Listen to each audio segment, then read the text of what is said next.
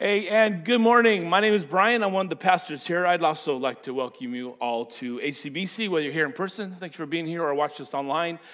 We are continuing a series that we're calling New. We ran out of names, really, for series, so it's just a new series.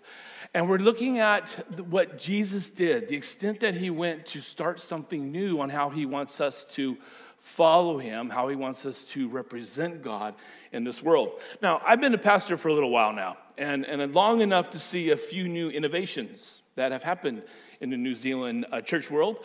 But because you all have a life outside of church and friends and hobbies and stuff, and I don't, you probably don't pay as much attention to these new movements as I have. So I'm going to just share a few with you, just to kind of keep you up on short church history here in New Zealand.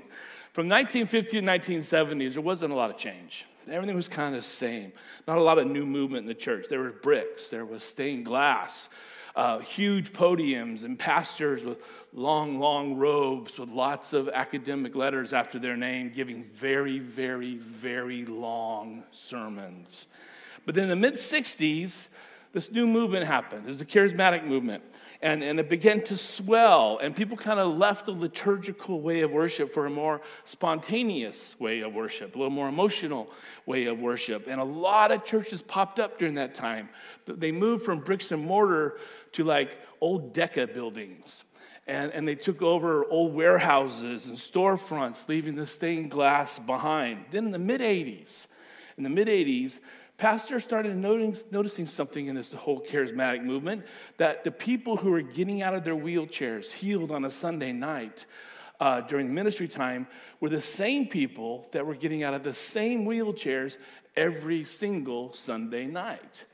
And we started talking, and people started talking around little kind of pastor meetings.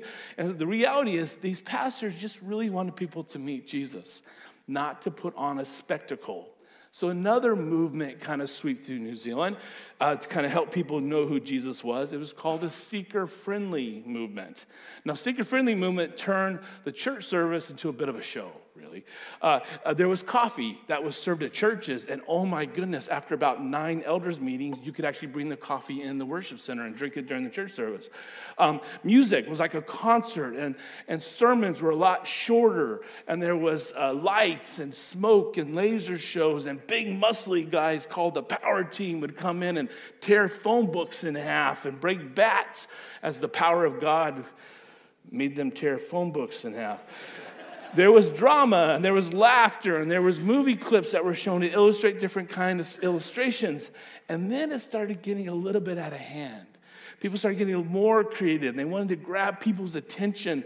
Church started to overshadow the gospel with a bunch of gimmicks. For instance, have a look at this video to show you how far it could go. I told you if we broke attendance records, I'd get the church logo tattooed on my arm. Yeah, remember back when we first started? All we did was preach the gospel. Ooh, Superman works. I like Superman. Guy, what do you think? What happened to you? Me? Your dad is the one with the gimmicks. The power of the Holy Spirit propels us. I just want the church to get back to the gospel. Problem is you're trying to get your message across. The gospel? Right. And ain't nobody listening to that. For Good Friday and Easter, I need something big. Amen? Bigger than the resurrection. Bigger than anything we've ever done. National headlines. Preach on the death and resurrection of Jesus. Plan. An actual crucifixion. Uh-oh. By placing the nails through your palms in the right place, we hope to avoid major nerve damage. Operation Stop Skip is a go. That's awesome. You have to cancel this Good Friday stunt. Don't be so dramatic, honey.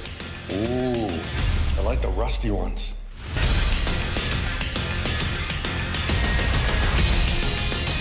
What are you gonna do? I told him he's insane. Been praying for you about that toe fungus. This could be beneficial for all parties involved. We foster a yes environment here.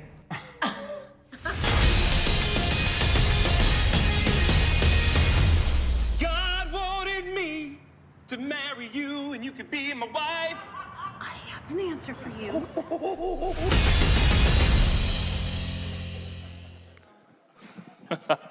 That's from a movie that came out last year. And it kind of looked at how far churches would go to try and create these environments to make people feel relaxed enough to eventually hear about Jesus. And so these movements happen through church. And, a lot of cool stuff came out of it, and amazing new environments happen. Most churches have cafes now. Most churches have children's areas that are painted and lit up and inviting and welcoming and fun for kids. And the lights and the bands, the smoke, all those kind of stuff, shorter sermons, amen to that. All that kind of good stuff started happening. And then COVID came. And COVID just kind of wiped the slate clean. And it kind of moved people from attending for Jesus to attending to stand against things, kind of wound people up a little bit, and how we're going to stand against certain types of people or certain types of politics or certain types of lifestyles. And with all this stuff going in the life of the church, there's people who have had some bad church experiences. There's people that talk about their bad church experiences. There's people in a society that have kind of learned to not really like those people called Christians. And often they have good reasons to feel that way. So this is what we're going to do. In our new series, we're going to look at the fact that most of the time, most of the things that people oppose about church are actually things that the church should already be opposing. That most of the things that people generally resist about church are actually the things that the church should already be resisting. We're going to talk about some of those things over the next few weeks, and it's going to get interesting. It's going to get a little bit emotional. It might get a little bit upsetting, but we're okay with that, right? We've been through that before. We can handle that kind of stuff. But think about it this way. From an outsider's perspective, someone who's not a church person, someone who doesn't call themselves a follower of Jesus, from an outsider's perspective, what do they think church is? What even is the church? What's it all about? I mean, from an outsider's perspective, what they should see is something that should be about what the church really is more than what they talk about. Really, when they look at a church, what they should see is a group of people doing the best they can to follow a teacher, Jesus, the Messiah, the Savior of the world, sent from God to clear a path to God. That's what they should see. They should see pretty much any outsider should look at it by observation and by reputation and by the way people talk about churches in their neighborhoods. They should simply see a community of people who follow the teachings of a man sent from God, because that's what we believe as Christians, that Jesus was sent by God, to follow the teachings of this man, the Son of God, to explain God to the world, to clear the path to God. Because that's essentially what churches are about. So what's there to oppose about that? I mean, you don't have to agree with it. You don't have to like it. But people shouldn't dislike it unless there's something more to it. That's what we're going to explore. Not only are we a community of people who've committed to following Jesus, to try and follow him and learn how to follow God and trust God, explain God. When Jesus came, his primary message, here's what I want you to do now, his top 3 commandments before he went back to heaven was in fact only just one commandment with 3 different applications on how to follow him. And when you look at it, it's threatening. When you look at it, it's offensive, but maybe not to the outsiders. It's simply love. Love God, love each other, and love your enemy. Love the people that are different from you. Love the people that you don't know much about. What's to oppose about that? What is there to resist about that activity?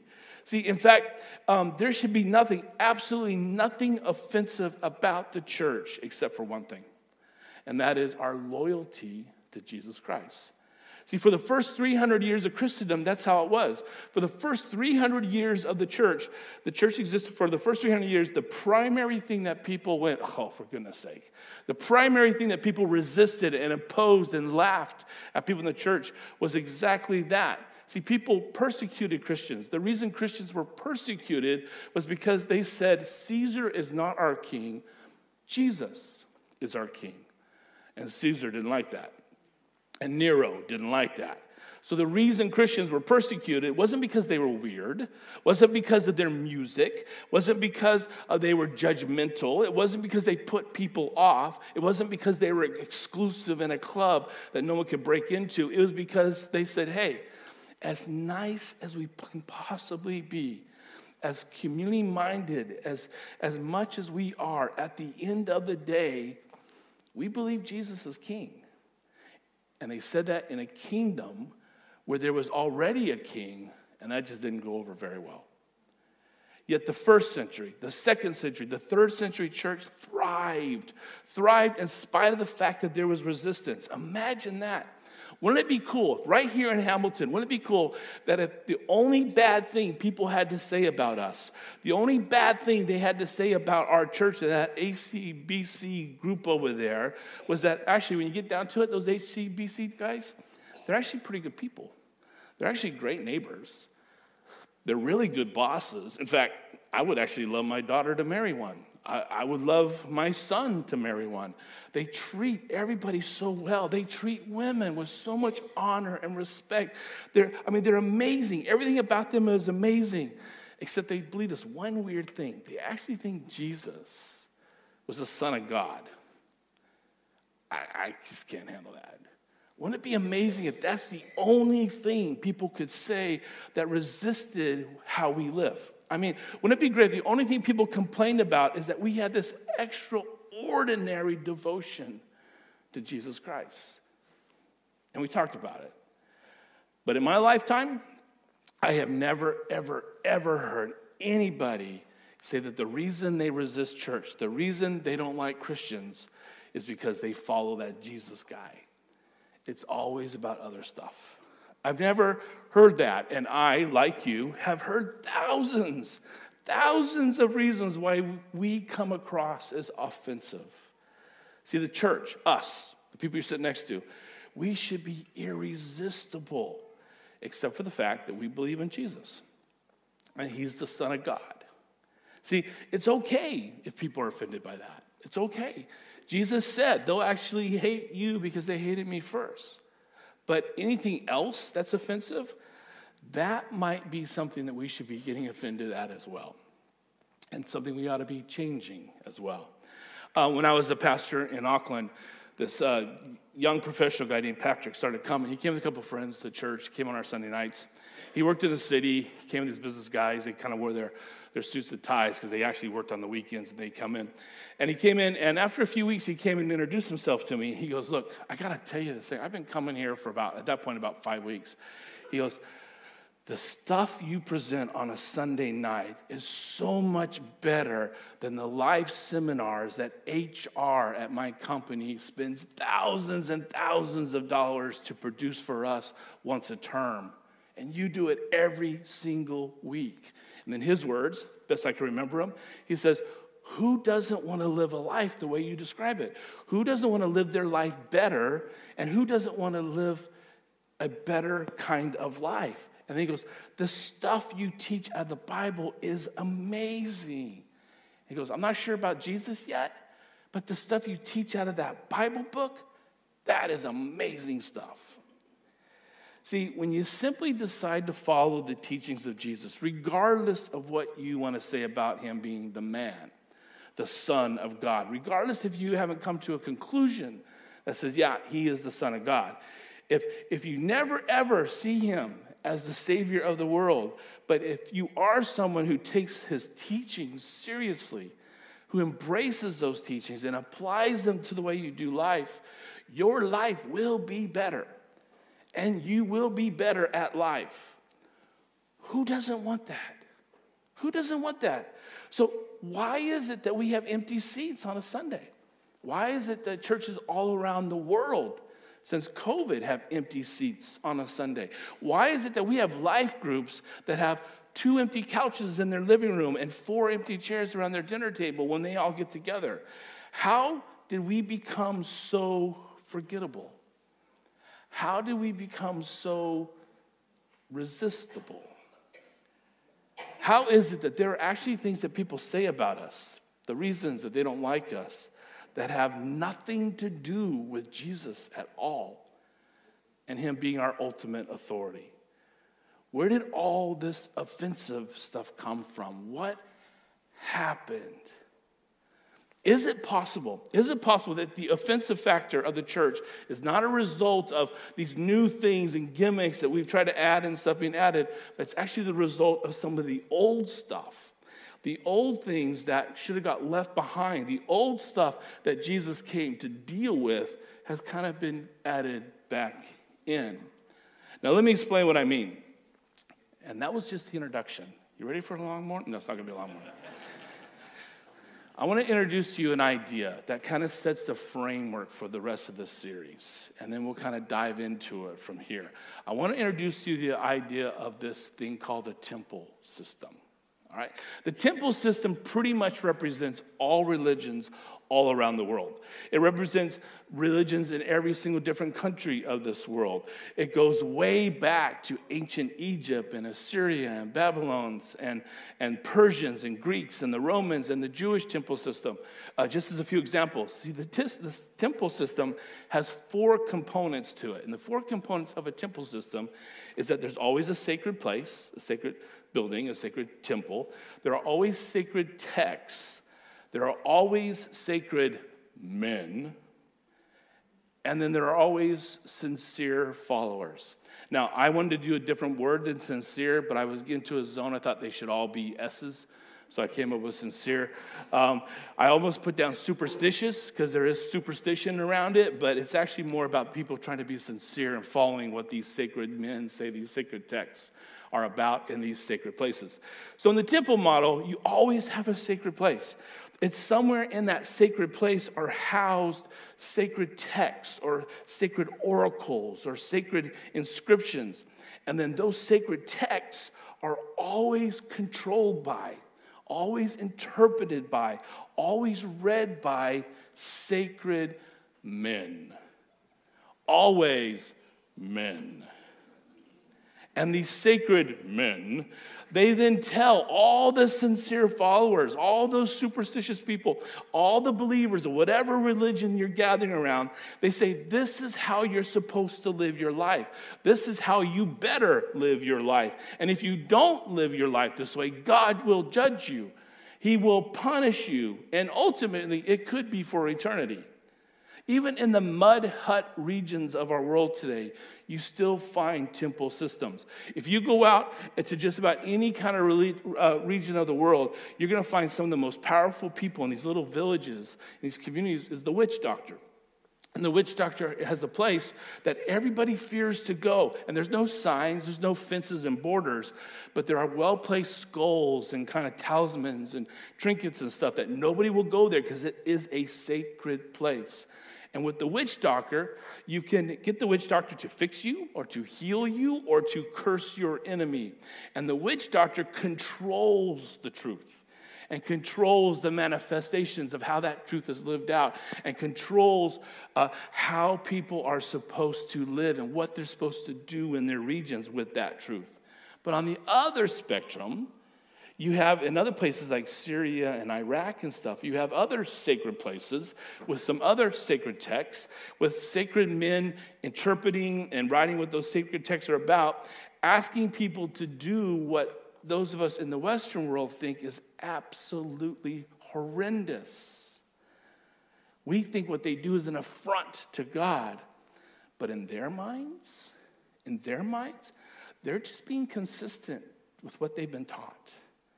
They're being consistent with what they've been taught by the sacred men who control and interpret those ancient texts in those sacred places. So the temple model is alive and well in this world. And we're going to discover that it's also very alive and well in our local churches, in a Baptist church. See, the temple system grants extraordinary power to sacred men. It's always men. A few churches let out a few women, but it's always men in sacred places who determine the meaning of a sacred text. Now, if you're looking around yourself right now and you're sitting here listening to me, you're thinking, but isn't that what we got going on here? Isn't that exactly what's happening right here at HCBC? I mean, we got this sacred place, right? We got this building, and we hear stories of how much people worked and donated and sacrificed for this huge building, bigger church than most people have building. We've got sacred texts. I'm up here reading from Scripture, and we got sacred texts on my iPad and in your Bibles and on your phones and on the screen. And I'm saying, look, here, this is what the Bible says. This is what it means. And every once in a while, to show off a little bit, I throw a little Greek your way, right? Throw a little Greek word at you, causing you to question as you're reading your English Bible, why do I even have an English Bible if it doesn't actually mean what it says? You just told me the Greek word means something totally different from what it says right here in English. I guess he knows what he's talking about. I guess Brian's got that little doctrine. I guess he knows what he's talking about. And then I kind of throw a twist your way, right? And a twist in meaning and a twist in application. And you kind of sit there and you take notes. I see phones taking pictures of screens and stuff. And I mean, kind of sounds like a temple system to me. Kind of sounds like that's what we're doing, running it right here at HCBC. So what we're going to do through the rest of this series is that even though some of the temple system has kind of trickled in to churches, to the New Testament church, into this gathering that we call the followers of Jesus, it shouldn't be that way. See, the arrival of Jesus signaled the end to the temple model. And not just for ancient Jews. It signaled the end of the temple model for everybody, everywhere in the entire world, on the entire planet. In fact, at the end of Jesus' ministry, he calls his closest followers together and he says, look, I know you love Jerusalem. I know you do. I know there's a lot of cool stuff happening here, and you've been seeing a lot of cool stuff happen here, but I need you to leave. I want you to go. I don't want you to just go to other areas where there are other Jews living either. I want you to go to every single ethnic group on the world. I want you to tell them what you've seen. I want you to tell them what you've heard. And because this message, the reason I have come, is for everybody, Jesus says, everywhere. And then Jesus, when he signaled the end to this temple model, it was the beginning of something entirely new. Entirely new. How new? Entirely new. So entirely new that there would be no more sacred places. Because Jesus would teach that you are sacred, and you are sacred, and you are sacred, and you are sacred, and you are sacred. That when you're standing on what you consider to be the most sacred place you've ever stood, or sitting in one of the most sacred buildings you have ever sat in, that you wouldn't be fooled, and that you would remember that the person to your left right now, and the person to your right now, and the person behind you right now, and the person sitting in front of you right now is more sacred to God than any piece of dirt you will ever stand on, any building you may ever visit. There are no more sacred places. And there would be no more special people who have full power and full control of other people. You would no longer need a high priest, Jesus says. You would no longer need anyone to tell you how to please God. That you would never, ever be a time when you went to a place and you needed someone else to beseech God on your behalf. That's not needed. Nobody else needs to go before you to make things right with God for you. And the sacred text, the Old Testament text, would be completely, entirely fulfilled. Jesus would say that with a single verb, a single word was the beginning of something that was brand spanking new. It wasn't temple version 2.0. It was a complete departure. How do we know this? Because one day the disciples were going for a walk, and they were heading up to Caesarea Philippi. Two different names for the same city, Philippi. The name changed. They changed the name of that city about when Jesus was getting his learner license. And they changed the city to Caesarea Philippi to honor Caesar Augustus. So they're talking about that, and they're talking about Caesar Augustus. And in the midst of that conversation, Jesus says, well, we know who Caesar is. Who do people say I am? And they start to go, oh, well, we hear people saying that they think that you are like the reincarnation of John the Baptist, and others think that you are a prophet that's been reincarnated. Then Jesus says, okay, guys, well, who do you say I am? And good old Peter steps right up to the front and goes, I think you're the Messiah. I got it right. You're the one we've been waiting for. You're the one the whole New Testament points to. I think you're the Messiah, he says. I think you're the Christ. You are the Son of the living God. And Jesus says, that's exactly right. That is who I am. And the reason you know that is because God told you that. You didn't come up with that on your own, Jesus says. And then listen to what he says. He says this, and I tell you that you are Peter, and on this rock, on this declaration that you are the Christ, that on this declaration that you know that I am the Son of the living God, I will build, future tense, I will build my church. And unfortunately, we got that little word in that verse in our English Bibles that entered the English New Testament, that word church. And it's been a problem ever since. See, it actually is a Greek word, showing off a little bit, called ecclesia. All right, ecclesia. It actually means gathering. It means assembly. It means congregation.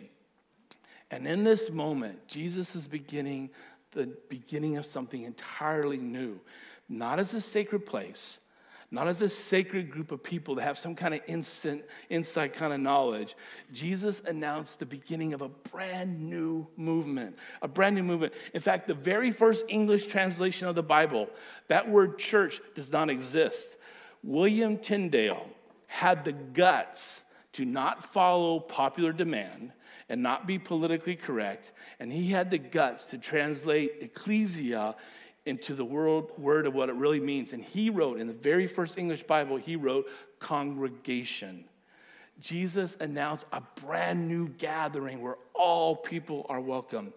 And Tyndale, for writing congregation instead of church, he was burned at the stake for that.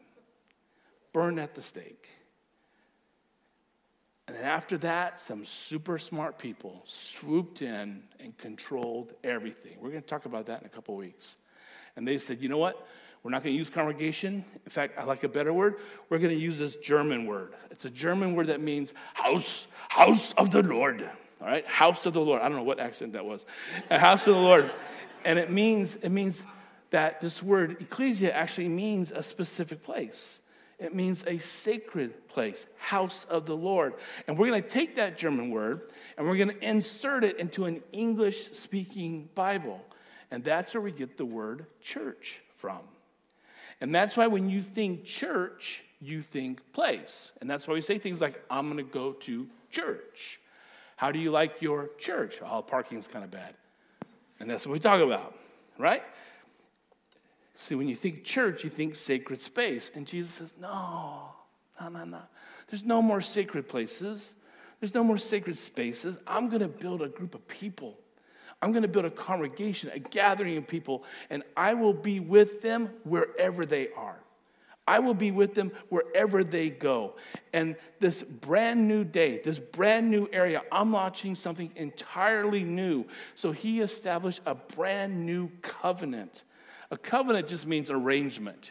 He established a whole new arrangement, an arrangement with God, that in this new arrangement, in this new covenant, you used to have a high priest. You used to have to go to someone to go to God on your behalf, and Jesus says, not anymore. I'm giving you a brand new covenant. The old approach to God, that's done. That's old school. Regardless of your religion, regardless of the name over your temple, regardless of the deity or deities that you think you're worshiping, a new day has come, and God, Yahweh, has opened the way.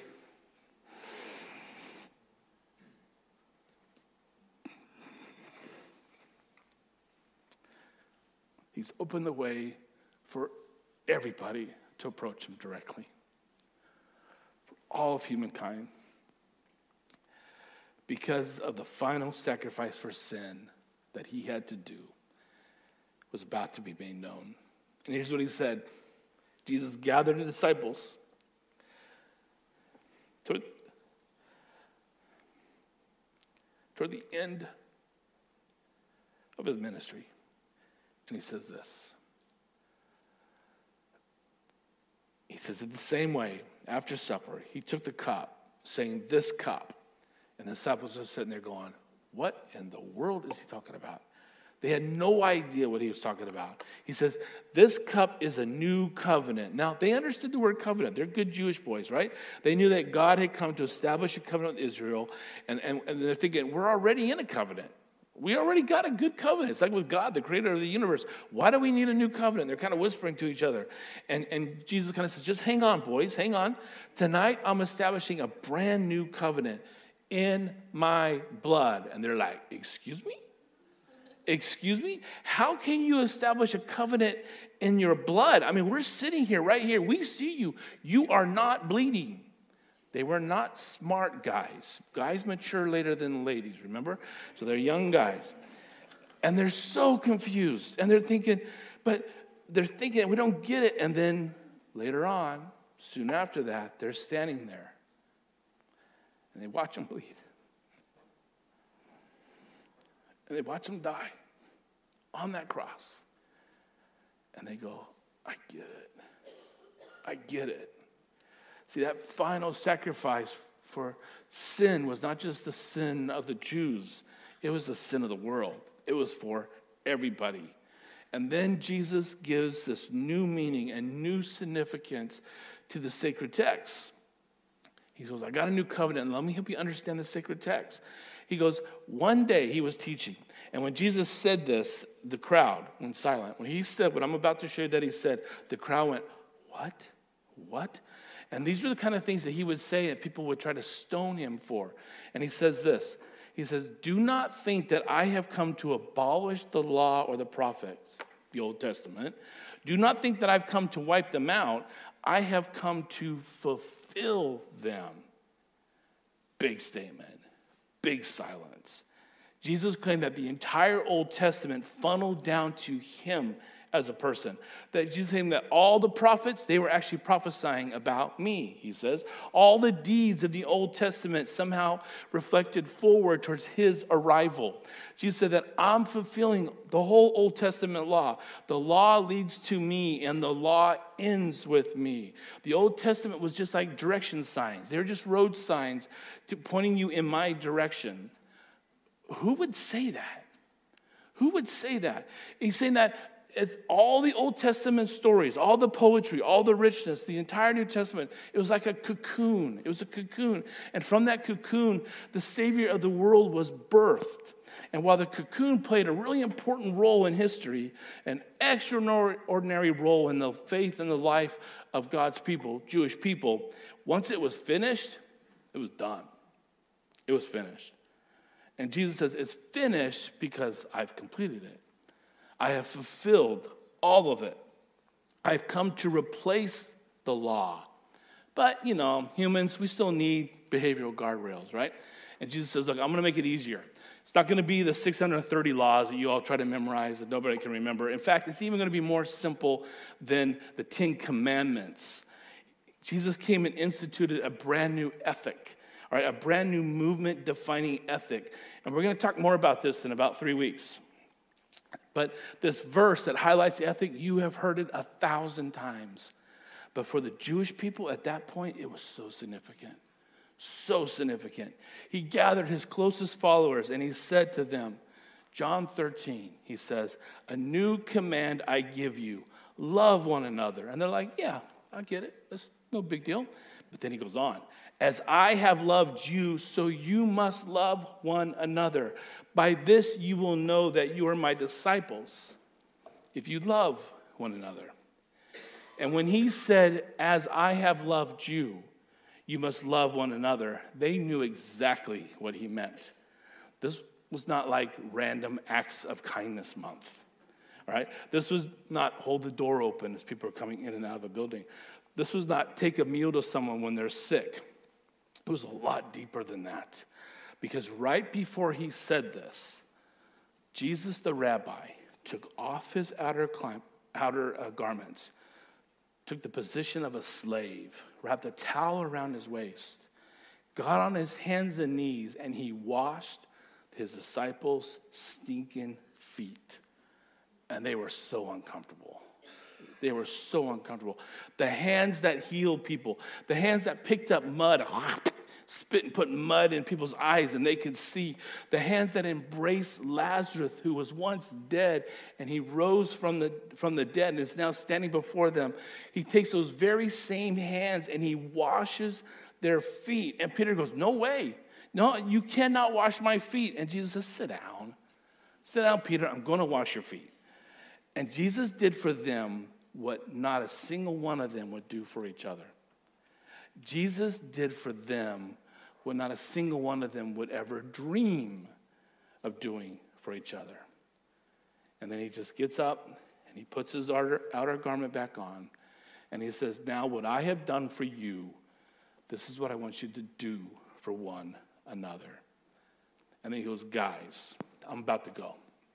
And when I go, and you start thinking you're a big shot, guys, when people start sitting at your feet and they listen to what you have to say because they know you were with me. Guys, in those moments when all of a sudden you're surrounded by a crowd because you're one of the people that was closest to Jesus and they know that. In those moments when you think you are something and your chest gets all big and you feel all significant, remember this night. You will never be greater than your master. And your master just washed your feet. And Jesus took the entire leadership paradigm and he flipped it upside down in such a way that they will never forget. It was like he was saying, when you start thinking you're something special, when you start thinking you're one of those sacred people, when you start thinking you're more special than anyone else, or you're more special than everyone else, when you start acting entitled because you deserve to get what you want in your sacred church, because you've earned it, or you built it, or you have been here for so long, or you have served it for so long, when you start thinking that way, you need to go get a towel and wash some more feet. Because that's how we live. Jesus says, that's how my movement is going to look. And he said to them, he said, by this, by what you just experienced, by this, everyone will know you're my disciples. If you love the way I just loved you. And he said, because I just washed your feet, I have given you an example of what it means to love one another. And by this, everyone will know that you're my follower if you love one another. And this love, this one-word verb, would replace law-keeping. The self-sacrifice would now replace animal sacrifice. The vertical, you and God, would now be measured by the horizontal, how you love one another. The evidence that you are a follower of Jesus isn't how well you pray. Isn't how much you give, isn't how much you serve, isn't how consistently you attend church.